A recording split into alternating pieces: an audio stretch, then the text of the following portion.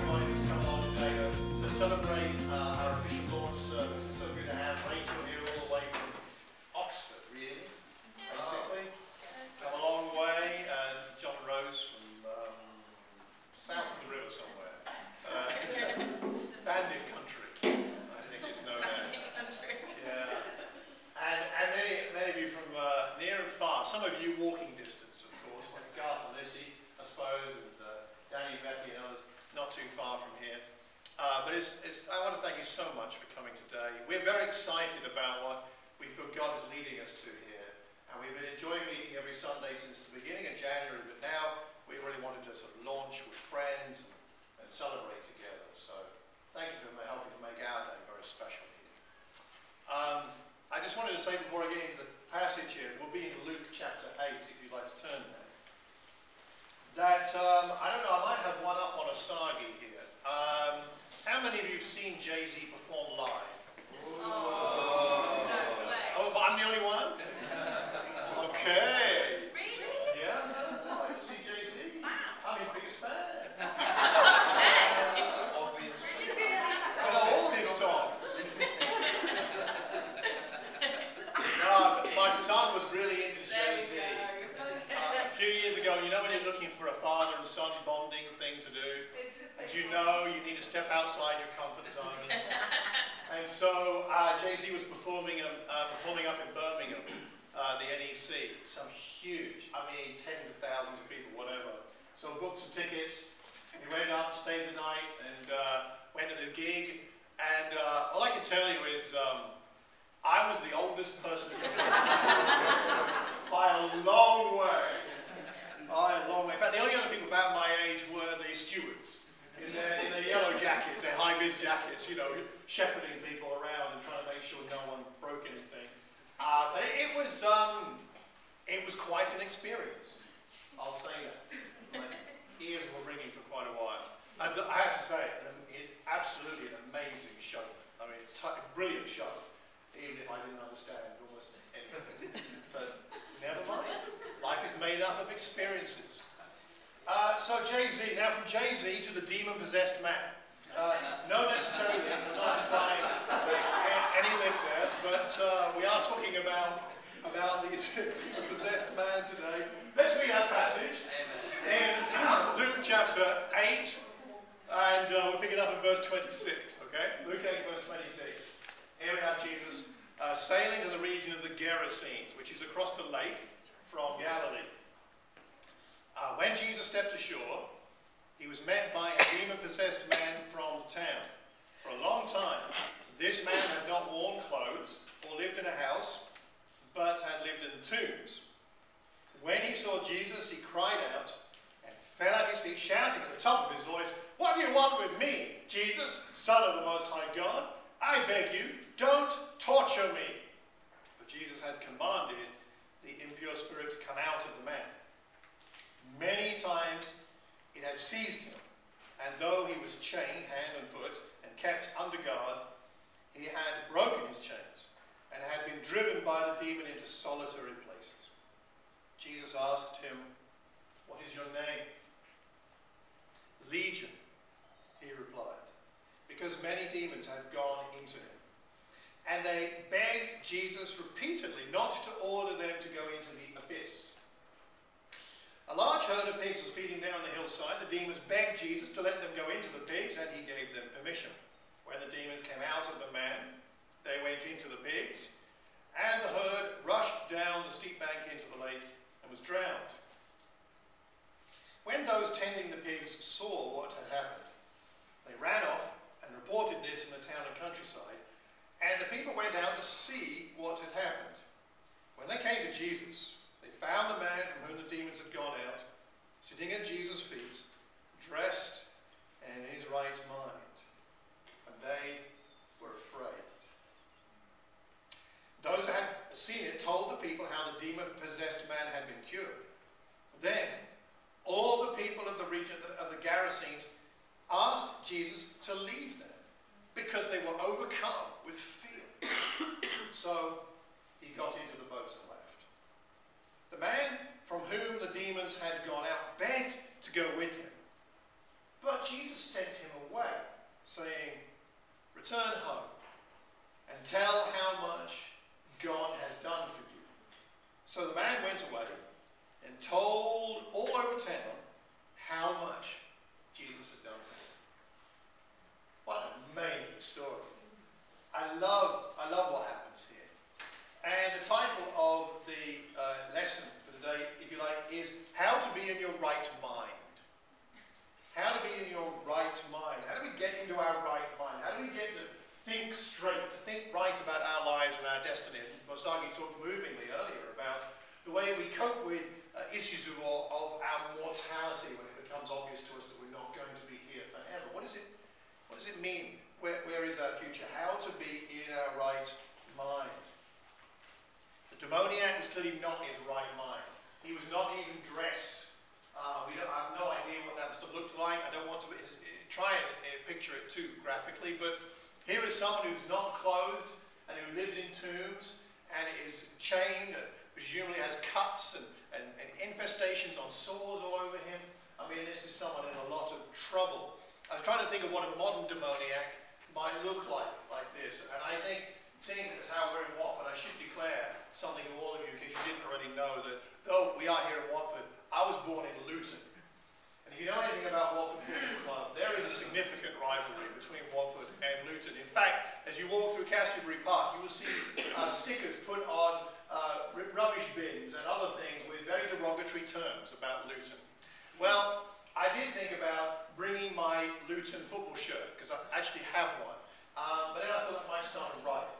And that might be the equivalent of being so foolish, like the demoniac here, as to just being a bit mad. You know, he's totally inappropriate in his behavior.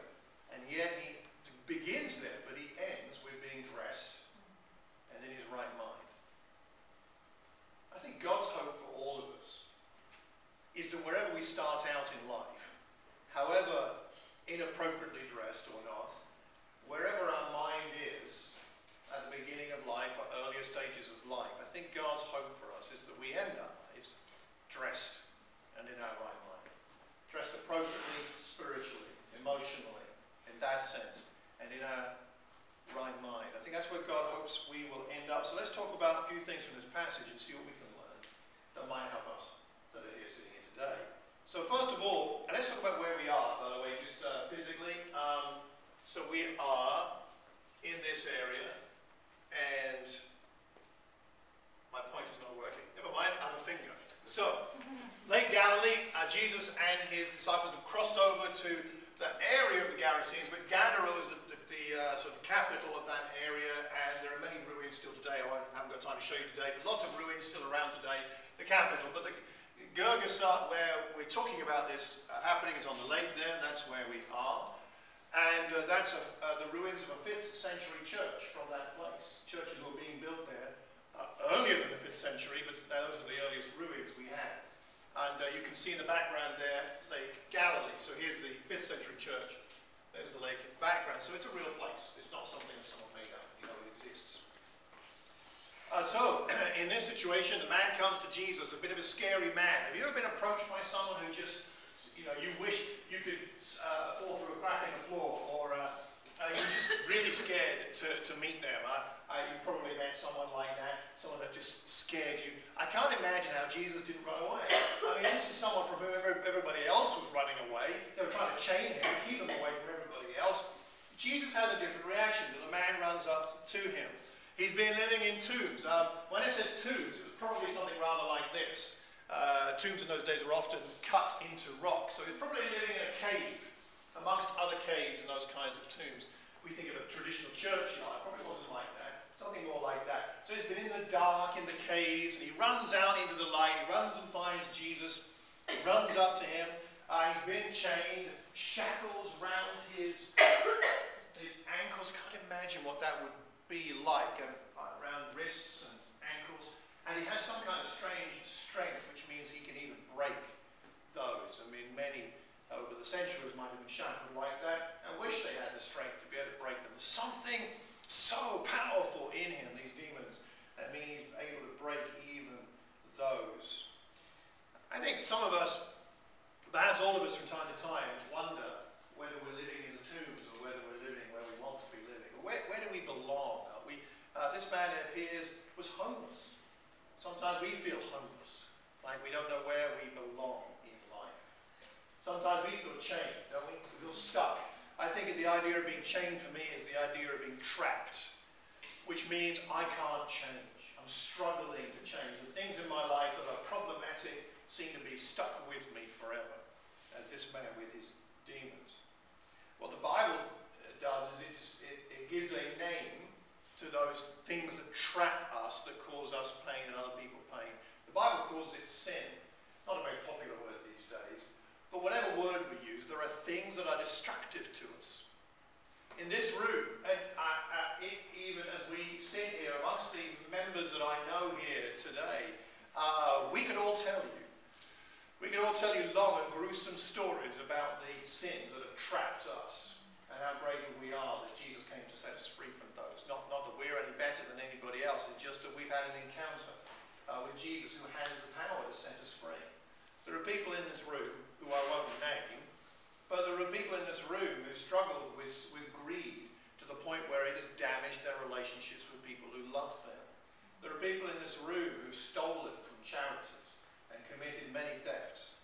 There are people in this room who in the past have given their body to sex in exchange for acceptance and affection.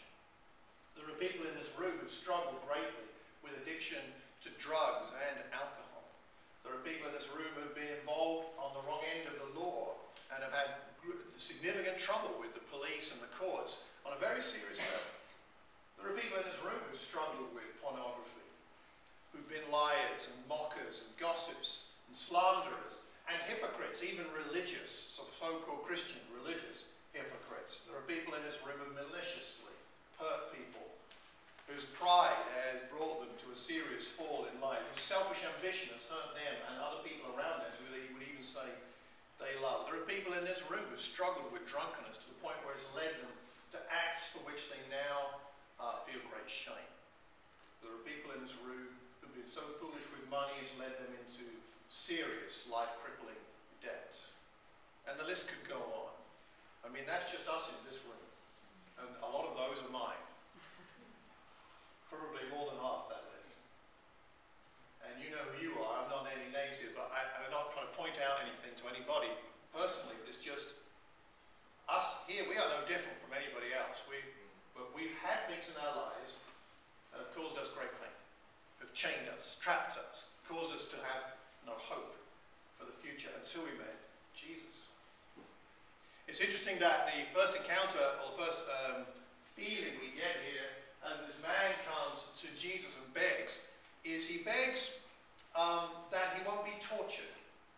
I find that rather interesting. If he's coming to Jesus, he must know that Jesus is different. Perhaps he understands that Jesus has special power. Why doesn't he say, Jesus, help me? He says, Jesus, don't torture me. I think that implies to me that perhaps other people had tried to help him, but they hadn't been able to help. In fact, they'd made it worse. Maybe he had felt tortured by other people's attempts to help. And sometimes I think that happens to us. We have well-meaning people in our lives that try to help us. Well-meaning, sometimes even Christian-type people who say, I can help you, I'll just pray about it and it will all change. And then it doesn't. We've been given simplistic answers and they haven't helped us. The danger is that makes us cynical about what Jesus can do. And we're looking at what people have done instead of what Jesus can do. We don't need to be afraid of the kind of change that Jesus brings. Change is uncomfortable at times, and there is a cost to change, but it still brings something positive. It always brings something positive when it's Jesus trying to help us to change, instead of just us trying to help ourselves, or other people trying to help us to change. He's afraid, but he doesn't need to be. He's lonely, but he doesn't need to be. And so he has an encounter with Jesus. He comes to Jesus, and he says, they have a conversation, Jesus and the demons here, Legion, and they say, please don't send us into the abyss. What is the abyss?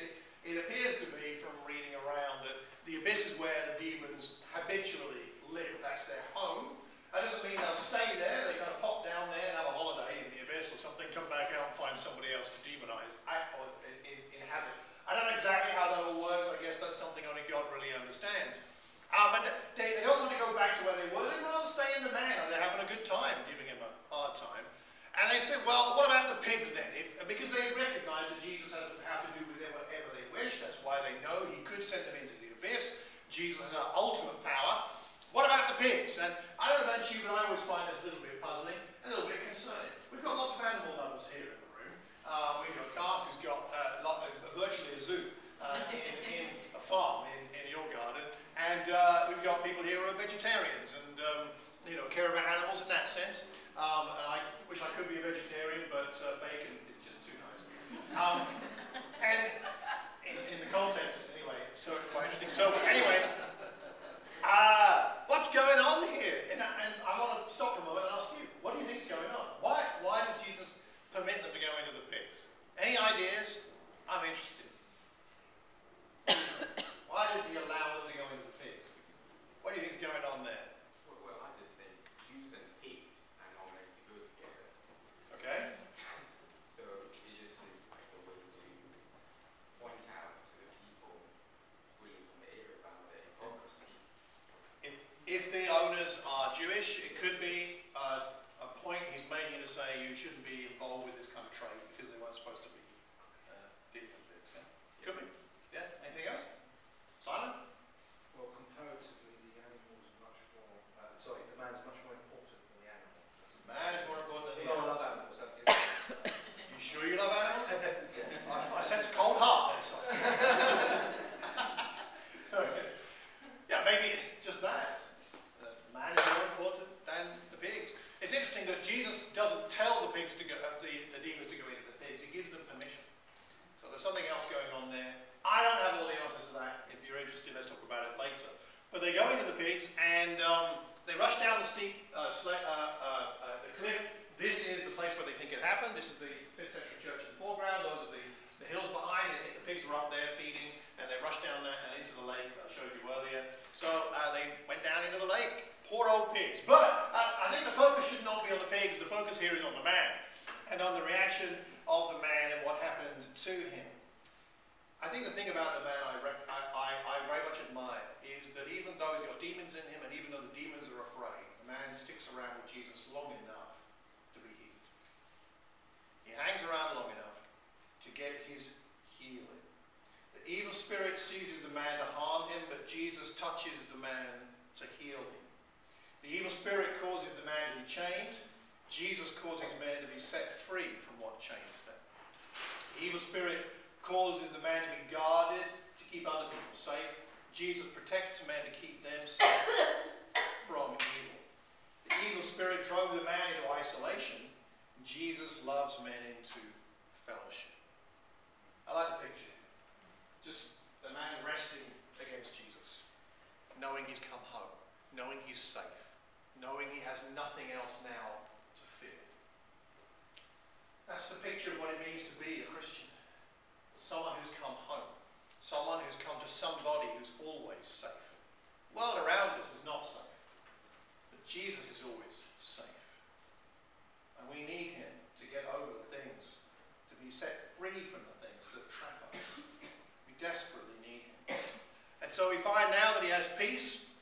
And he sits with Jesus and the crowds come out, and the crowds, well, surely wouldn't you expect the crowds to be rather excited? Look at the power that this man has. We tried to chain the fella, we tried to keep him away from everybody, and we had no real solutions. But look at what Jesus has done. Fantastic, Jesus. And we've got a few other demoniacs. Can we line them up for you? And we've got some other people you could heal. And in fact, some in the crowd maybe needed some help. Well, the crowd come out, and their reaction is rather interesting.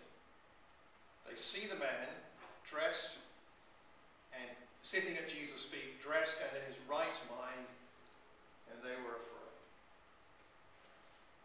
They were afraid. Fear is a natural reaction to what we don't understand. And I think for a lot of people, Christianity and what it really means to live like a follower of Jesus Christ is something so strange and odd that it's hard to grasp, and we can be afraid of that. I know when I first started seriously looking into the Bible and what it really meant to be a disciple, it scared me rigid. Because I thought, gosh, this is a lot of change.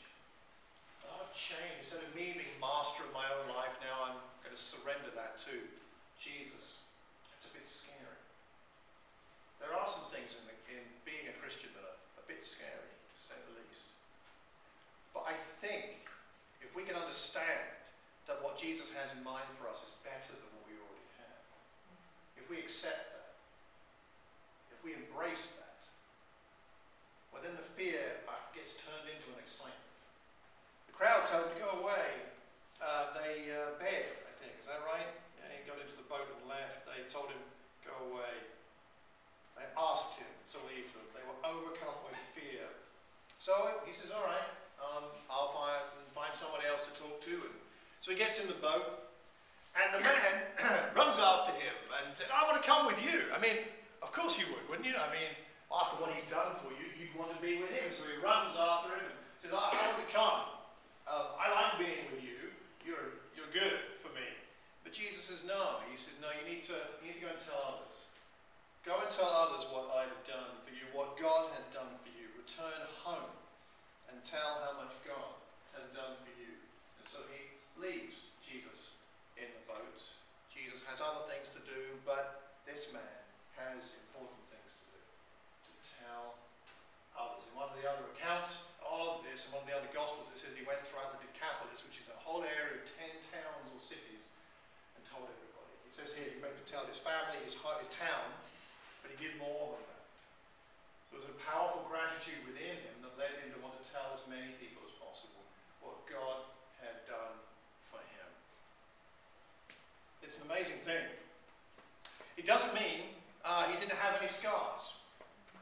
It doesn't say Jesus healed his scars. I guess he had scars from the chains around his wrists and ankles or wherever they put those chains. I guess he may have had some injuries that were still obvious and evident. It may have been that he'd lost teeth, throwing himself around as the demons possessed him, and those teeth may still have been missing. I don't know. I think there may have still been some scars, and even a Christian carries scars from our days when we were tortured by sin, by the things that controlled us, and not all those scars go, and that can be helpful because it helps us to remember what it's like. It doesn't say he had no future struggles, but the key thing is that he was at last in his right mind. At last he was in his right mind. He was dressed and in his right mind. I'll finish off by reading a couple of scriptures for us. You can turn there if you like. It's Galatians 3 is the first one. Galatians chapter 3 says this, a wonderful description of what it means when we come into God's family. Galatians 3, picking it up in verse 26. So in Christ Jesus, you are all children of God through faith. For all of you who were baptized into Christ have clothed yourselves with Christ. Clothed with Christ. This man ended up dressed and clothed because of what Christ did for him. When we follow Jesus, when we accept him, when we learn what it means to be a Christian, when we are baptized into Christ, and we are similarly clothed with Christ. And we are now dressed right for this world. And even though the world may not be kind to us, still we are able to handle it. Because we're clothed with Christ. And then secondarily in 1 Corinthians chapter 2, if you want to turn there, 1 Corinthians chapter 2 tells us this. Chapter 2, and picking it up in Romans. That's not helpful. We turn to the right book. 1 Corinthians chapter 2, and let's pick it up in verse 14. The person without the Spirit does not accept the things that come from the Spirit of God, but considers them foolishness, and cannot understand them because they are discerned only through the Spirit. The person with the Spirit makes judgment about all things, but such a person is not subject to merely human judgments. For who has the mind of the Lord so as to instruct him? But we have the mind of Christ. We don't have time now to unpack all of what that means. But someone who is a Christian has the mind of Christ. Our minds have been changed. Not in a brainwashing kind of a way, but our thinking has been realigned and shifted such that we now see the world the way it's meant to be. We now see life the way we're meant to. We now see our place in God's family the way we're meant to. And we have the chance to offer other people that good news. We have the mind of Christ, and we've been clothed with Christ. What a privilege. What would it be like, my friends, if everyone in this world were clothed with Christ? What would the world be like if everyone had the mind of Christ? Imagine a world where everyone that you meet is clothed with Christ. Imagine a world where everybody you meet has the mind of Christ. There would be no people to go on Jeremy Kyle. Jeremy would be out there scouring. I'm going to find someone for my show. And he'd look and search and send out researchers. And they'd be like, Jeremy, we can't find anybody. They're all clothed with Christ. They've all got the mind of Christ. No one for his show. Jerry Springer. No one for his shows. The papers would have to print good news. There'd be no bad news to print. You might even find yourself liking politicians. It's possible.